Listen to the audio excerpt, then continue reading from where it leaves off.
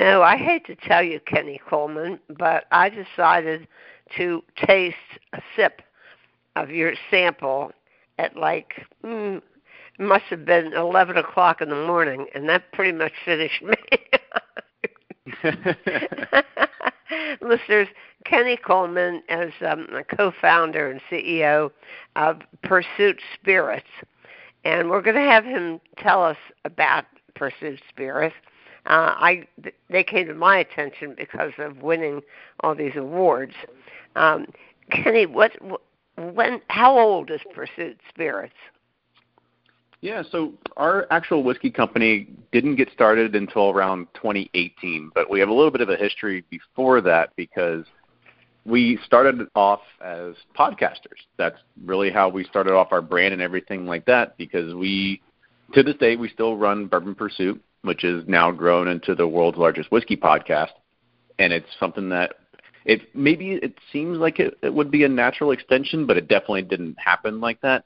It was just through a bunch of happenstance, lucky guesses, right people, and one random phone call that now we are here in 2022, 2023, and we're millions of dollars in debt with a bunch of barrels to our name. But it's a fun process.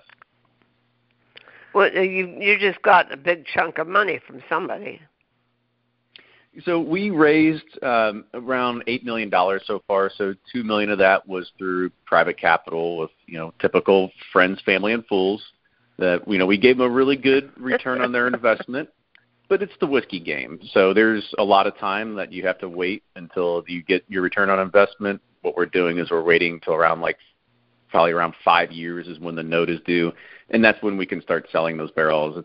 That's the hard part about whiskey is that it would be awesome if you could just buy it today and sell it tomorrow, but unfortunately it's one of those things that you got to buy and you got to wait, at least 2 years. But if you really want it to start tasting good, 4, 5, 6 years typically is what you need. So we raised $2 million through that, and then we had established ourselves and our brand, as well as you mentioned earlier, started winning some awards. And so we had a bank reach out to us and wanted to help finance it. And that's what kind of kicked off. Yeah, that's what kicked off the next, which is great because they're going to finance the next $6 million of barrels that we need over the next 5 years, which is amazing for us because that gets us out of always having to worry about chasing for money. And now we get to focus on things such as talking to you and making sure we do things like marketing, product development, and a lot of other cool things that we have in the pipeline going in the future too.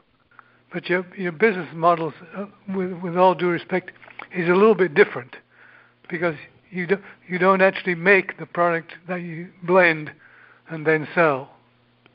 If I'm understanding correctly. Yeah, very true. So it was funny when we got into this business, just doing the podcast in general.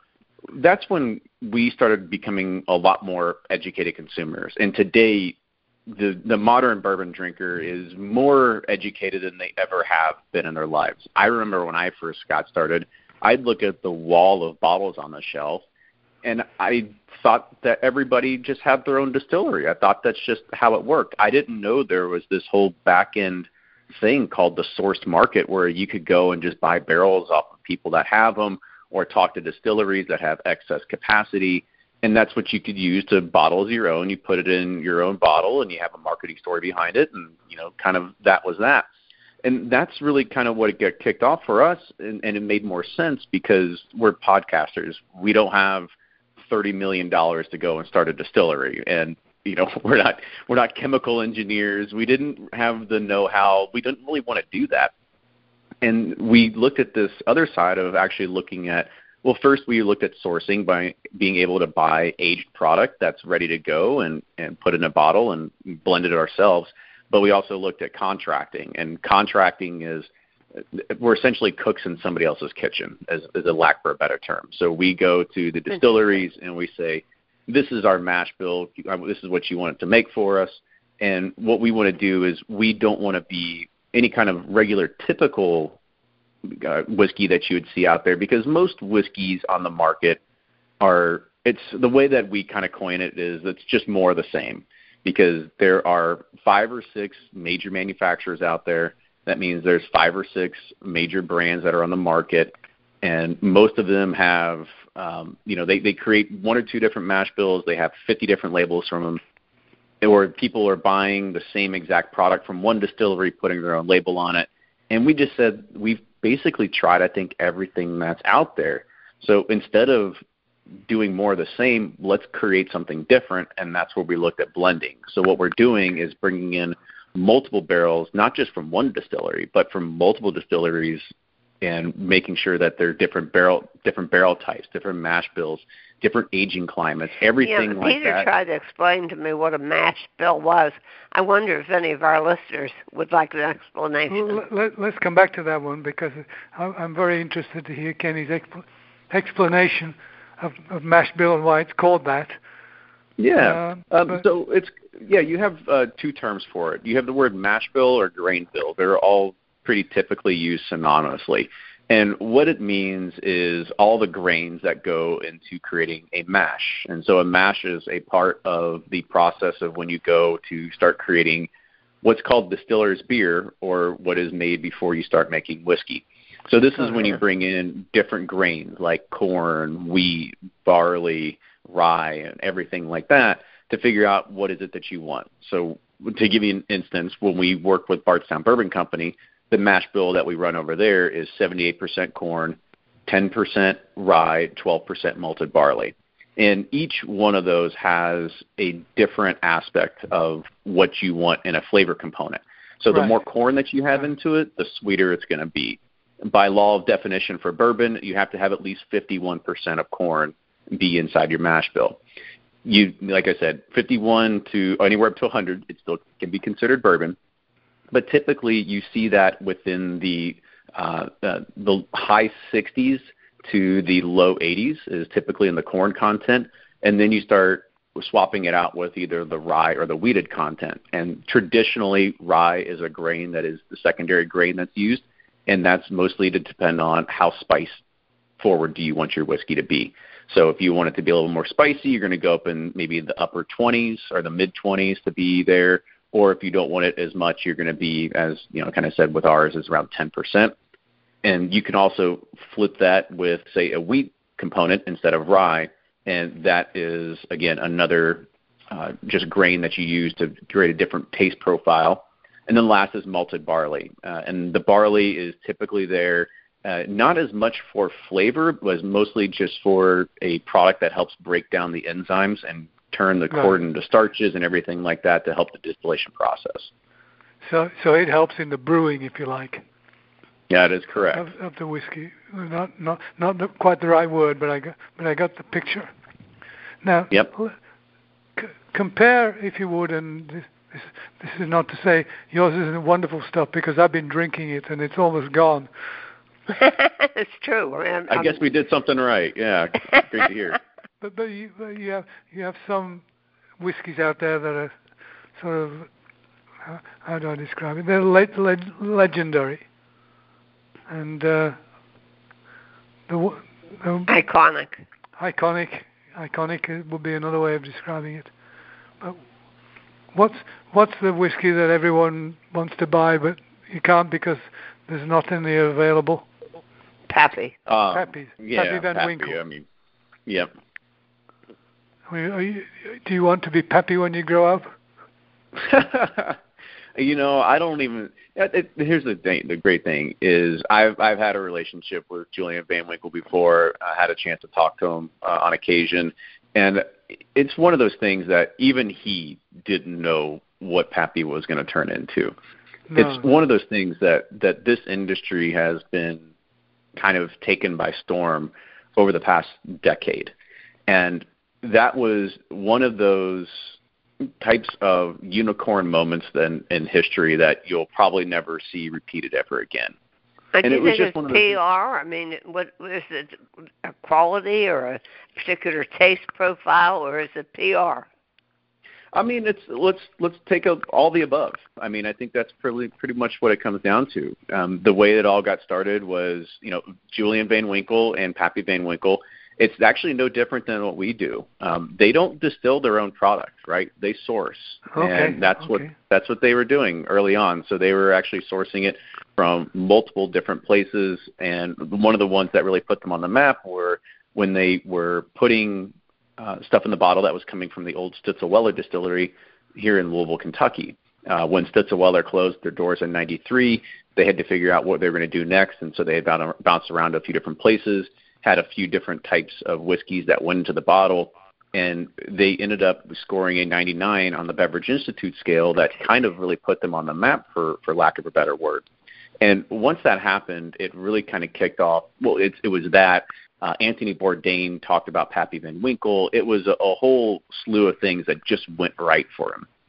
And once that happened, it was just a roller coaster of good fortune, good luck, and everything like that. But I mean, there's so many great stories out there by Julian that he couldn't give his stuff away early on. I mean, nobody wanted it, and that's the telltale of how bourbon's come along, is that he couldn't get rid of it early on. Nobody wanted to buy it. They were giving case deals just to have people try it, and you're talking 15, 20-year-old product. It's funny. We were at a cocktail party in Charleston, South Carolina, and the only liquid beverage that was available was Pappy, and Julian stood there at the bar and basked in all of the. Yeah, it was Sean Brock's restaurant. Sean Brock used to buy the case in the barrel. But it's funny because one of our trips to London, and the reason I'm saying this will emerge shortly. We were talking to an American businessman in the either breakfast or the cocktail lounge. I forget which it was. Let's call it the cocktail lounge, just for the hell of it. And somebody called him, and he said, "I just heard that such and such a shop has Pappy, and I'm going to go buy some right now." That's the way to do it. A legend now, just to continue on the same theme. The first or second time I was in Kentucky, I was there on business. It was totally more like what business you were in before you did podcasts, because it was communications technology. But the local guys introduced me to a bourbon they said was the very best, and it's called, I've forgotten what it's called. Sweetheart, what did Gina? I don't know. What did Gina drink all the time? I don't remember. Woodford Reserve. Woodford, I remember. yeah. Woodford. So they said you must drink Woodford Reserve. Now, I didn't really know as much about bourbon then as I know now, so I just sucked it up and woke up the next morning with a modest headache. So figured it must be all right. Yeah. I mean, Brown-Forman makes impressive products as well. I mean, that's the great thing, is that this industry is just full of a lot of great stuff, and we're fortunate enough that we've made the right partnerships to create our own brand and our own label to help kind of spearhead that as well and help grow the industry too. How did you learn so much about bourbon? You grew up in Kentucky. You'd say you grew up in Kentucky, but honestly, it was just curiosity is kind of what got me. I'm the type of individual that when you find something and you like it, you just go all in. You just turn it up to 11. And that's pretty much what happened with me. Once the bug really bit me, I mean, I was drinking bourbon, starting in college. It didn't really stop for a long time, but we all go through the same sort of growth model, if you will, where you're mixing it with Coke or something like that, and then you take out the Coke and you're drinking it on ice, and then all of a sudden you're removing the ice, you're drinking it neat, and then nowadays we're drinking 140 proof whiskey going, oh yeah, that tastes pretty smooth. It's really strong. It kind of set me on my bum. Yeah. I forgot to mention this in our conversation so far. I guess there was a rebellion from customers of the guys with the wax, the red wax on top of the bottle. No, yeah, Maker's Mark. Yep. Maker's Mark. Maker's Mark, if I'm recalling correctly, just a few years ago, decided they would change the proof level. Oh yeah, right. And then they got a total rebellion of all the people who like Maker's Mark, so they had to put it back. Yeah. Yep, that did happen. Yeah, the people spoke up because they were running into an issue with the amount of whiskey they actually had, and so they were going to remove it just by a few proof points, which, by and large, most consumers probably wouldn't be able to tell, right? They wouldn't taste the difference, but the fact that they made an announcement about it and people discovered it, they didn't want it. They didn't want that, so they kind of had to backtrack a little bit. But yeah, it's always one of those things that in this industry you always have to listen to the customer. I mean, they're the ones that are going to guide you and be your ambassadors at the end of the day, and be the ones talking about it. So you've got to make sure you keep the people happy. Now, could I ask what's the difference between rye and bourbon? I mean, I know, but I just thought we'd get it out there. Yeah, so I mean, it's pretty simple, right? So by law and by definition, a bourbon has to be with a mash bill of at least 51% corn inside of there. There's about there are actually probably 7 other laws that go into becoming a bourbon as a bourbon and not just a regular whiskey. But a rye whiskey is the flip of that. So you're looking at least 51% of the mash bill is rye, and then you can supplement it with all the other grains on top of there. So it's just really the predominant grain that goes into it. But now, is there something about aging too, having to do with new barrels and old barrels? So correct. So to be by law for bourbon, it has to go into a new charred oak container. And typically, yes, that's a 53-gallon barrel.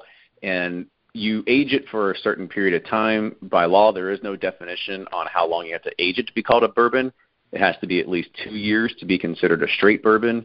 Anything that's under 4 years, you have to put on the label of an age statement to say that this is only 36 months old or 2 years old or something like that.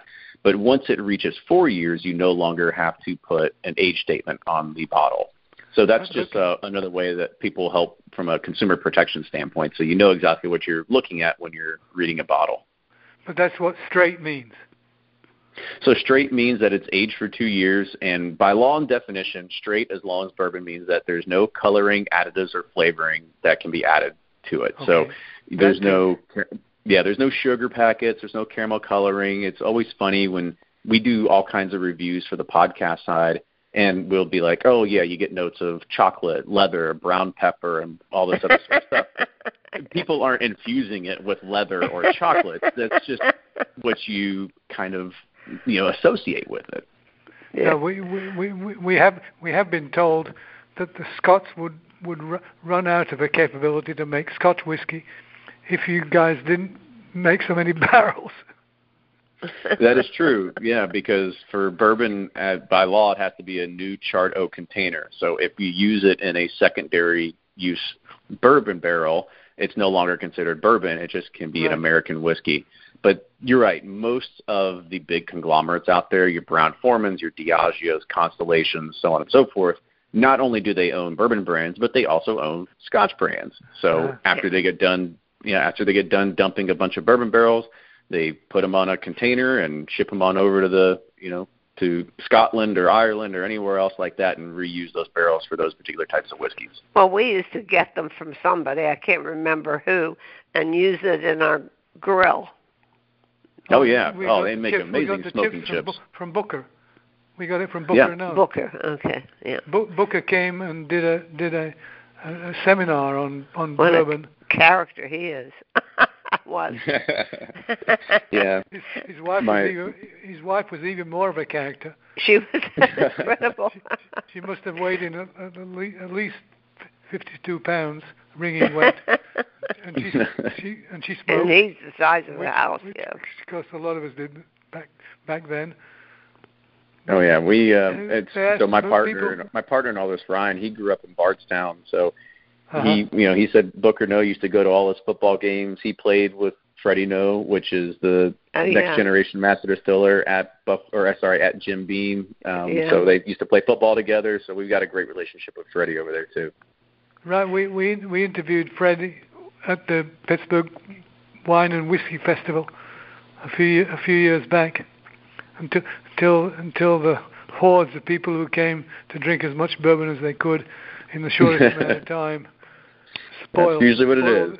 Spoil the industry for what it is. Yeah. There was one other character that we enjoyed talking to. I think his last name was Henderson, and I believe he might have launched the Woodford Reserve brand. But then his son talked him into joining him to make a new whiskey called Angel's Envy. Oh yeah, we did that for a while.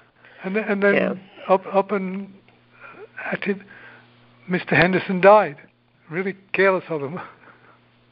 Well, Lincoln Henderson died. It was a health complication. That was a while ago.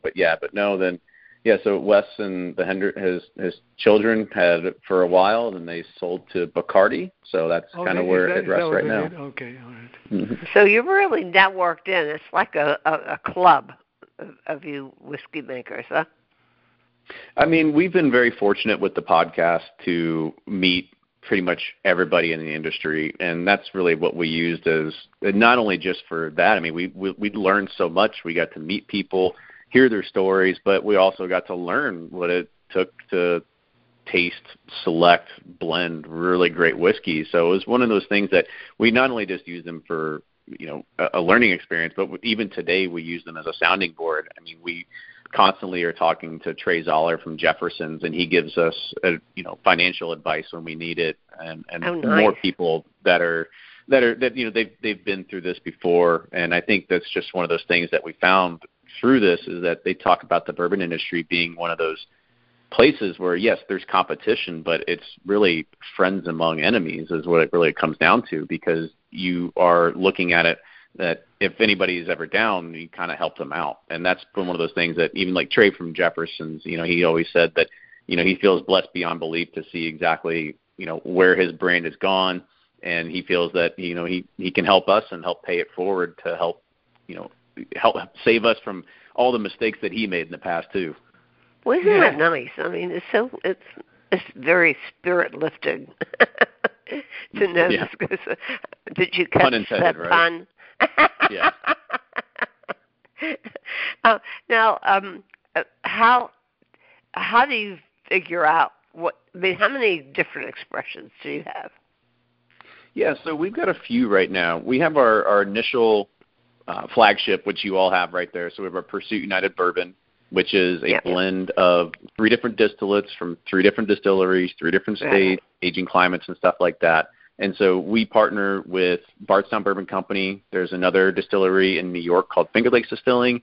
And then there's a third distillery that's about 30 miles south of Nashville that we can't talk about, but it's not George Dickel, so anybody that's wondering. So it's not them. Okay. But when you taste it, you'll know exactly it's not them. And then that's our bourbon. And we have a few different continual releases we're doing in the bourbon, so we're changing the blend every once in a while to just kind of keep tweaking things and keep it fun and interesting. We also have Pursuit United Rye, which followed on the heels of the bourbon, because if you're a whiskey company, you got to have a rye whiskey too. For that, we partnered as well with Bardstown Bourbon Company, but we're also partnered with Sagamore Spirit, that's based out of Baltimore, Maryland, and we use both of their mash bills plus Bardstown's. So we're utilizing 3 different distillates, but what makes that one a little bit different is that we are utilizing a very corn-heavy rye mash bill inside of that one. So we use a 52% rye, 43% corn, 5% malted barley as the true base of it. So when you taste it, it's not a typical rye flavor profile. Most people think of 95.5 as the typical rye that you get from Bulleit or Redemption or all the stuff on the shelf that actually all comes from the same single source. And so people most people assume that rye whiskey is going to be this big sort of like punch in your mouth. It's just this big, bold rye spice. But we wanted to be more of a Kentucky-style rye, and a Kentucky-style rye is definitely more corn-forward. And so that's why it's a lot sweeter on the palate versus something that's just more rye-focused. Well, it's also having a great comeback, is it not? I mean, I remember my mother's friends used to drink rye. But they used to drink I told you, they used to drink 4 Roses. Junk stuff, yeah, but it was rye. I mean, they were big on... Nobody in their right mind who liked whiskey would drink 4 Roses. they mixed it with Coca-Cola. No prejudices around here. I will let you in on a little secret. It took me 5 minutes to figure out what I was talking about. I was going to talk to you about my favorite cocktail from the South, particularly from New Orleans, and I couldn't remember the name. And so I had to look it up on the internet, and lo and behold, it came up. It was a Sazerac. Sazerac. Mm-hmm. Which doesn't have any rye in it, does it? Oh yeah, it definitely has rye in it. Oh yeah. Oh, it has rye. I never had a Sazerac. The interesting thing is it used to have bourbon. It used to have cognac in it. And then when the cognac supply dried up, now I remember. You remember the story? People started using whiskey instead, but it wasn't out of preference. It was out of the fact that they couldn't get cognac in sufficient quantity and price to create the cocktail the way they wanted. Yeah.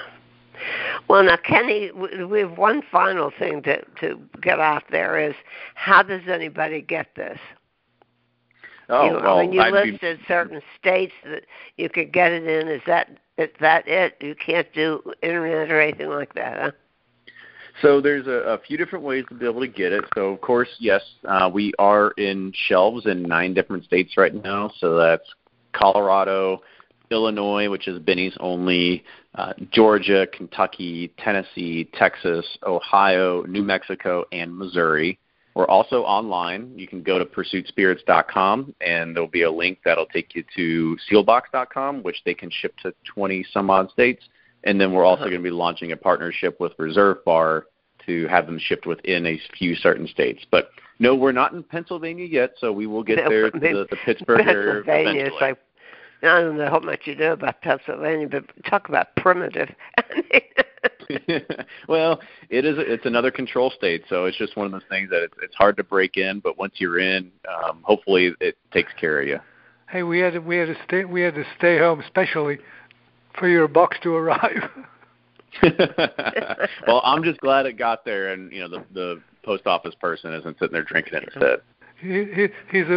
He's a funny thing to conclude our conversation. My mother, my family didn't drink. I mean, we drank sherry at funerals, and that was about it. This is the north of England. And then my mother joined a group which her husband had been in to begin with, which was a Scotch tasting group, and they would taste several Scotches over dinner in the evening, like once a month or something like that. And so I decided I would check my mother out one time when she visited, and of all things, the State Store had some barrel. What? Actual barrel temperature. I mean, barrel. What am I talking about? But when you drink it right from the barrel. Barrel proof. Right. Yeah, and you are overproof for the ordinary bourbon industry, right? I mean, for us, so it's not at cask strength. So cask strength or barrel proof would be something where they were the words I was looking for. I couldn't find it. I mean, those are typically in the 115 to 130s is what you'll find with that. For us, we wanted to be a little bit lower than that, and that's because of our audience and who we talk to is primarily the bourbon and whiskey enthusiast and the curious drinker. Because anytime that if you're listening to a bourbon podcast, odds are that you're already in too deep. So you're probably not drinking a bunch of, you're probably not drinking a bunch of 86 or 93 proof stuff. And usually for us, our bar kind of starts at 100. Like 100 and above is really where we like our sweet spot to be. And It was a whole process of how we got there. But we did end up landing on our magic proof point of 108. And that's really what we try to proof our whiskeys at, is 108, which for us and our audience, it's a great way to have still a lot of flavor packed in there. There's not a whole lot of reduction we have to do with water to get to that proof point, but it's still low enough that it allows people that are not the true whiskey enthusiasts, maybe they're getting into the category to try it and still kind of latch onto it, because we're still 2 proof points below, like say a Russell's Reserve, which is at 110. Right. So we're still 2 proof points below some of those industry standards that you do see out there. Well, it's been a delight, Kenny Coleman, talking to you about Pursuit Spirits, and I've learned a lot just talking to you. Hold on a minute. Let's sound a cheer for the actual whiskies that won the award. Because I've not heard of the John Barleycorn Awards before. It sounds like it would be an important win, but tell us just a snippet about that before we close. Oh, yeah, absolutely. And thank you so much for bringing that up. Yeah, we've been honored and blessed, as I kind of said at the very beginning of this, that as soon as we started entering our whiskeys into competitions, the awards just started rolling in. So with the rye that we had talked about earlier, I mean, we submitted it for the first time ever, and it received double gold at San Francisco, which is probably one of the most premier competitions. I think so. Yeah. I knew about that. That's one. how I encountered Pursuit. I didn't know about the John Barleycorn.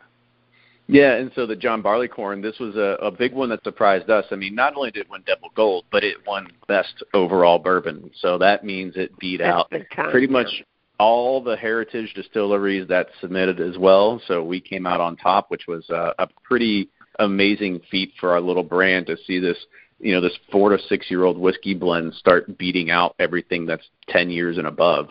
So it was really a kind of a cool little accomplishment, and maybe a little nod to us that says, hey, I think we're doing something right over here. I think you are. We think it's splendid. And I wish you continuing success with it. And, and I'm sure you will. How big do you want to go? Well, we'll wait and see about that one, right? I won't ask you that now. I'll give you a little taste of the roadmap here. So right now we're only distributing, like I said, 9 states, and that's pretty thin of around 4,000 6-pack cases. But as I'd mentioned, and we had talked about it a little bit earlier, with that funding, we've been putting down whiskey starting back in 2020, but really got serious in 2021. So starting around 2026 is when we'll be able to go kind of really more national scale.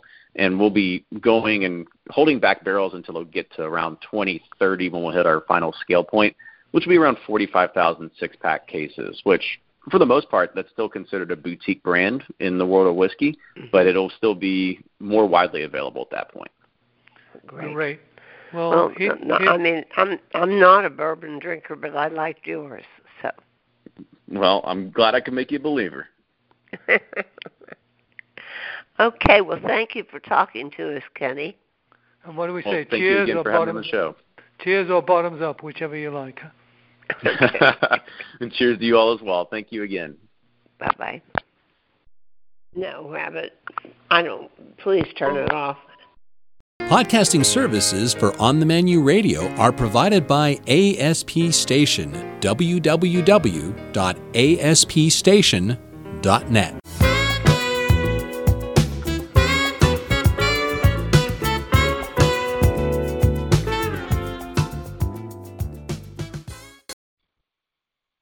Okay, there we go. The recording has started. Okay, good.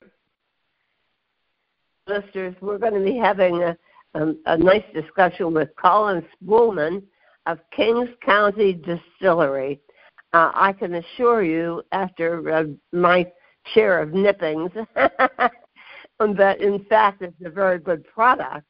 And it has a fascinating backstory, history, of ancillary activities, and whatnot. Colin, welcome to On the Menu. And I'm going to let Peter start off the discussion because, to be perfectly honest, he's drunk most of it. Sure. He's going to talk to you just a second. Okay, Colin, you wrote a book about who you are and why we are and that kind of stuff. And I'm sure that information is probably on your website. Your website being, go ahead. KingsCountyDistillery.com. And for those people who don't know, Kings County is a part of the boroughs of New York City. Which one in particular, Colin? Brooklyn was once a town within Kings County, but then grew so large as to be the same geography. And so Brooklyn and Kings County mean the same thing. same area. And right next door is Queens County, right? Exactly, yes. Queens is Queens County. And I'm going to start out with number 1 in your little booklet. Who we are, Kings County Distillery is. Go ahead and describe who you are. Yes, so we are the first of the craft distilleries to open in Brooklyn, and we are focused exclusively on American whiskeys and kind of take the opportunity of being in New York City to really create American whiskey that is distinct from Kentucky bourbon, and really use the distilling cultures from around the world to make whiskeys that are sort of new but yet follow tradition. So we make whiskeys in a number of different styles, but usually borrowing a little bit from American culture and then also a little bit from Scotch whiskey or Irish whiskey culture. And you only distill whiskey for your own label, which is quite unique in the trade, as I understand it, because a lot of people spend their time trying to find more and different blends. You believe the whiskey and its ingredients should speak for itself. Yeah, our packaging is pretty simple and minimalist, which I think is unusual for sure in all spirits. And we wanted to put the focus on what was inside the package, not the graphic designers that we paid for. So they have these very minimalist typed labels. But I think, the result of that is highlighting all the different kinds of different whiskeys that we make. So we make bourbon, we make rye, we make moonshine, we do a single malt Scotch style whiskey. All different kinds of whiskeys that we make, but they're all packaged more or less the same. Yeah, they actually all look a little bit like medicine bottles. Mm-hmm. Probably nobody's ever said that to you before. It looks like quite a the intent was not necessarily for that, but it was just to make it sort of simple and timeless, and so I think it has that quality for sure. You've got 6 things, I guess, that you think represent you. I'm going to read them because I think they sound so cool.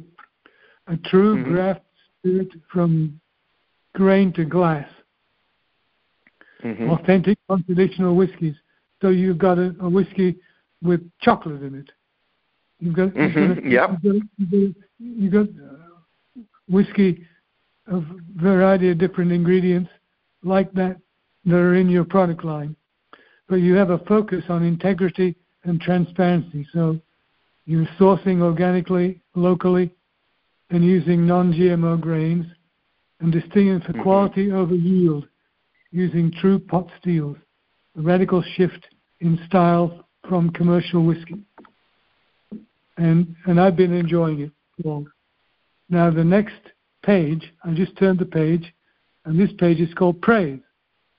I'm going to let you brag and explain to our listeners how well you've done in the competitive marketplace. Yeah, so we're now in our almost 13 years old, and whiskey is a thing that takes a lot of time to create. You can't just make whiskey overnight. You have to wait. If it's a 4-year-old whiskey, it has to be 4 years old. So we've been around for a little while, and in that course, I think we have found a lot of people who appreciate that we are very different from all the sort of bourbon that was on the shelf. Really is made by very large corporations in very big factories. And so the small distiller, or we think of craft breweries being all around the country, but craft distilling really didn't exist until only very recently. So there's a handful of distilleries that are 100 years old, and then there's something like 1,500 distilleries that are less than 10 years old. And that goes back to this evil idea called prohibition. Yes, yes. Something I only just saw on page 4. You are actually a Kentuckian by birth and starting out. Yeah, I grew up in Kentucky. I grew up in the moonshine part of Kentucky, not necessarily the bourbon part of Kentucky. But I came to appreciate Kentucky bourbon and really felt like there was something missing from Kentucky bourbon, which was the small-scale production. And so wanted to do that, but do it in a way that was sort of appropriate to New York with our agriculture and history in New York and New York City with all of its restaurants and bars and cocktail culture. So ended up doing something, that's different than what's happening in Kentucky. And now, of course, small distillers have started up in Kentucky as well. So there's really a renaissance happening in spirits production in the United States, left over from Prohibition, for sure. The revival really has started taking place in what we refer to as the Mid-Atlantic states, right? Mm-hmm, mm-hmm. And that's really the historical territory of Pennsylvania got involved early. Mm-hmm, mm-hmm. Yes, and Pennsylvania is a great example of a state that had a very rich historical distilling tradition, which all but died with the consolidation of the distilling industry. So the bourbon brands bought the rye whiskeys, made them in Kentucky, moved them to Kentucky, and made them as an afterthought for their bourbon production. And so a group of New York distillers got together and said, let's bring rye back to the Mid-Atlantic or to New England.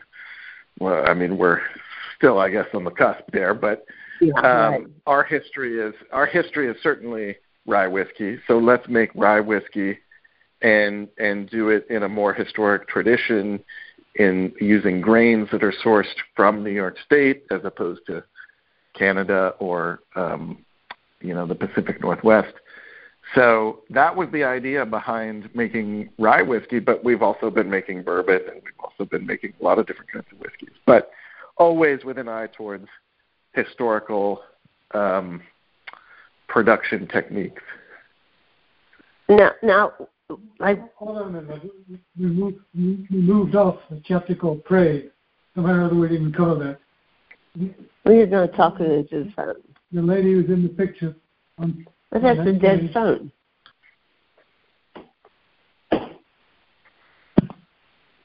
Anne was holding onto the phone. So let's do that again. Page 3 recognizes all of the different medals, if you like, and conferences about liquor that you've been successful enough to win prizes. Tell us about some of those.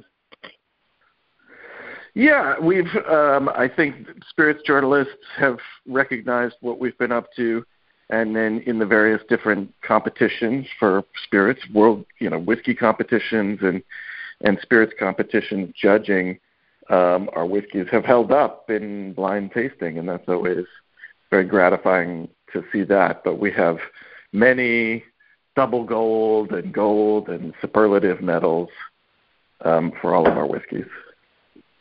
Yeah, there seems to be a lot of interest in moonshine. Why is that? I think because moonshine is a historical, kind of a folk tradition. It became an illegal thing halfway through American history, but that doesn't mean that it isn't very much a part of history and very much a living history that continues, whether or not it continues legally. So where I grew up, there was a lot of culture of moonshine making.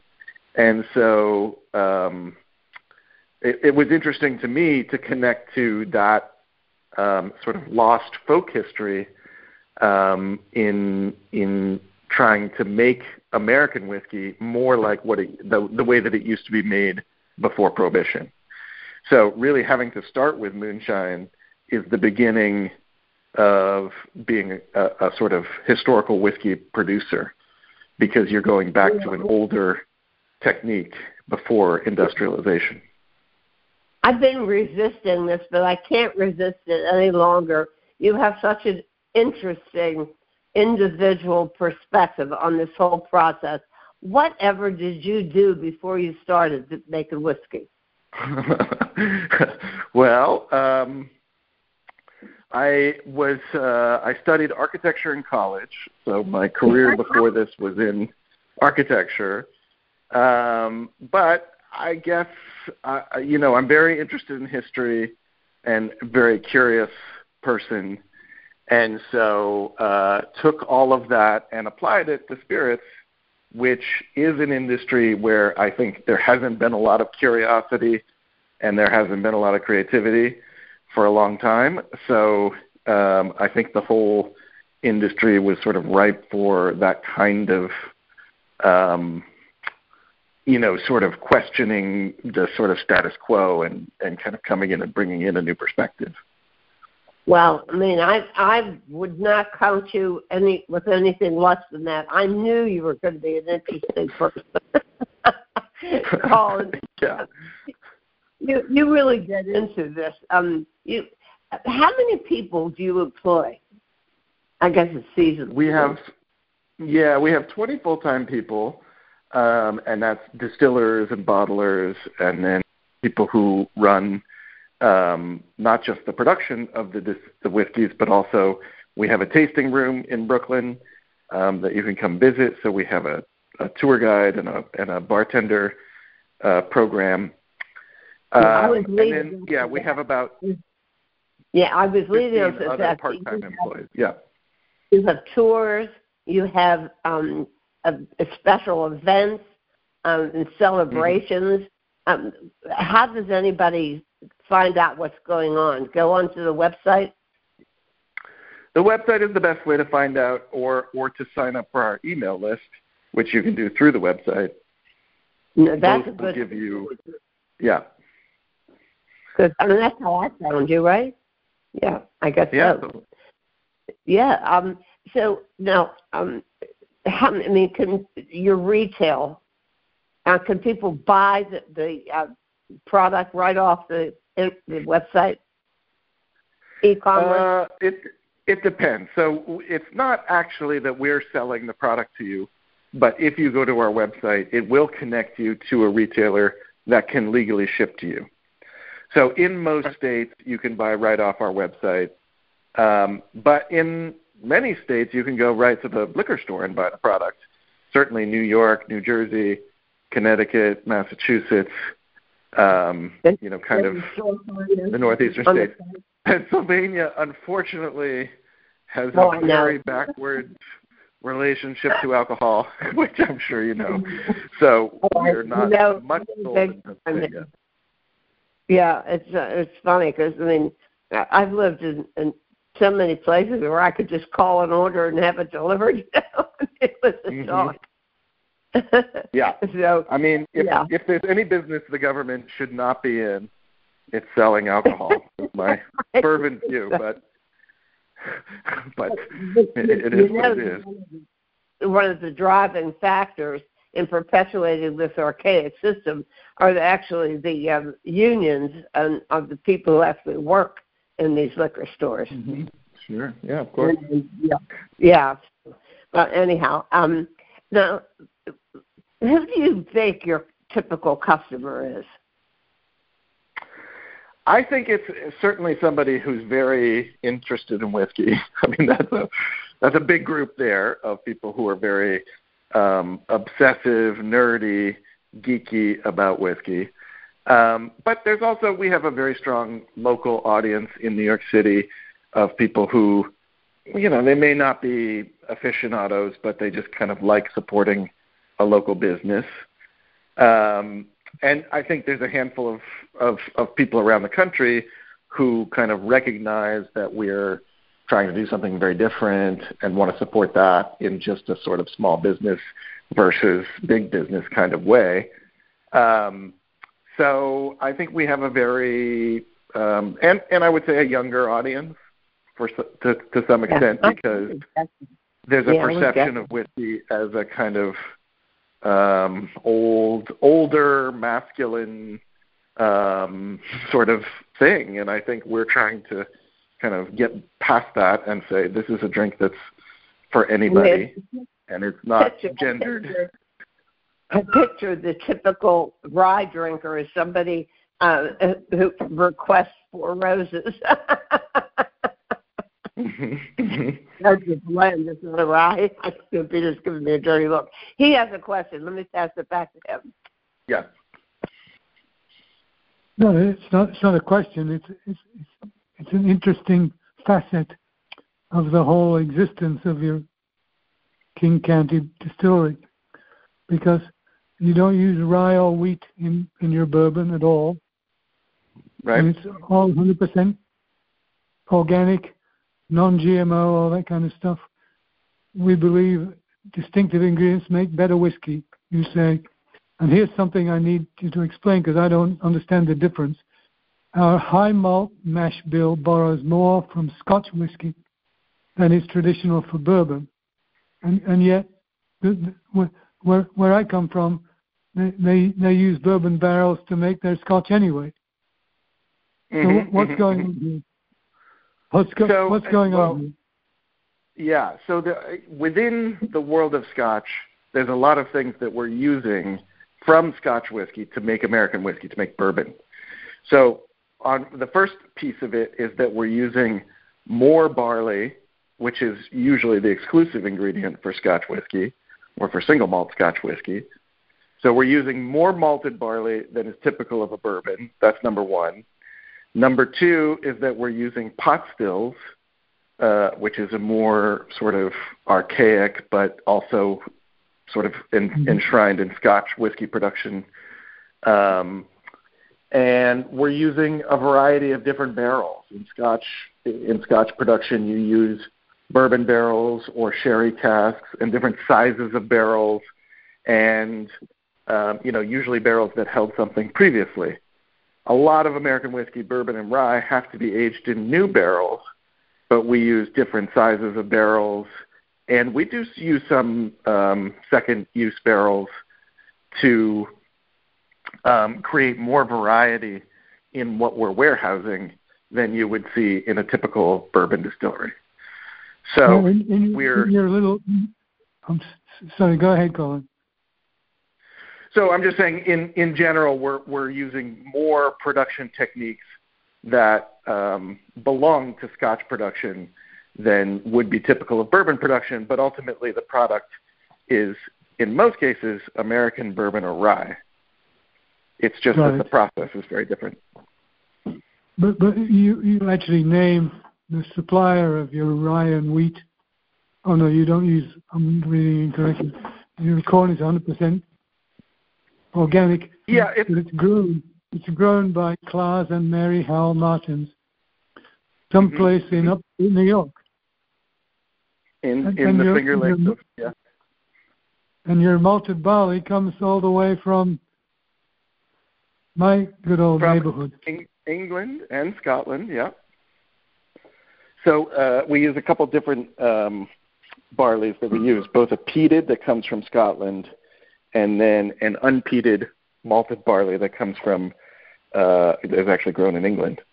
So, and a lot of the historical barley production, a lot of the reason that beer and whiskey even exist as cultural, as things that have existed and propagated and expanded over time, has a lot to do with Northern European brewers and whiskey makers that traveled over to the U.S. and then took those techniques and applied them to the grains that were growing in the U.S., which were corn and, to some extent, rye, as opposed to barley. So our whiskey tradition tends to rely on different grains and slightly different production techniques. But it's interesting to connect back to that sort of origin, even in the grains that we're currently using for our product. Now, what's the difference between a sweet mash and a sour mash?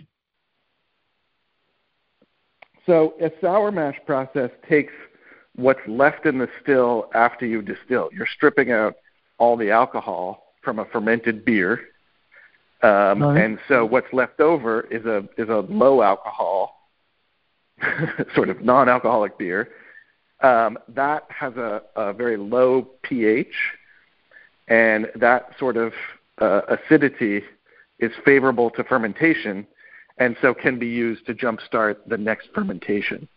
And so many distillers will take that leftover stillage and use it to start the fermentation. We start every fermentation fresh.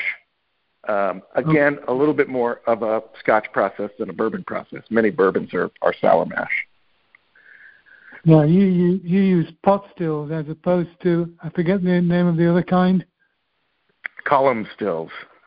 Column stills. Which are a more modern and more efficient type of distillation. That you do multiple distillations within the same still. They're just more mechanically complex. But many would argue you strip out a lot of flavor by using a column still. And so there's an argument that pot stills make more flavorful whiskeys. I certainly have tried both techniques and prefer the pot still. And I think it shows in our products, which have a lot more viscosity, a lot more flavor. There's a richer, just more buttery flavor to the whiskeys because of those pot stills. Yeah, I will emphasize an agreement with you on that. Is that the flavor is, I think, the most differentiating characteristic of your product. Yeah, right. I mean, I very much appreciate your saying that, because you could talk about all the different ways that you do something different, but ultimately, if it doesn't taste any different, then you're sort of wasting your time. But it is my fervent hope that all of these production choices do lead to a very differentiated and more flavorful product. Well, I mean, I can't thank you enough, Solomon, for talking to us about it, and I'm so happy we connected to know that there is this whole other area, an arena of product of this classification.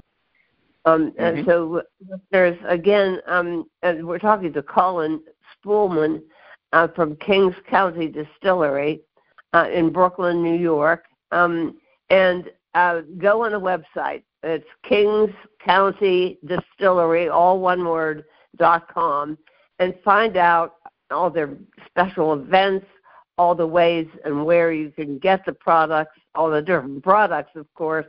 And they're little celebrations, I call them.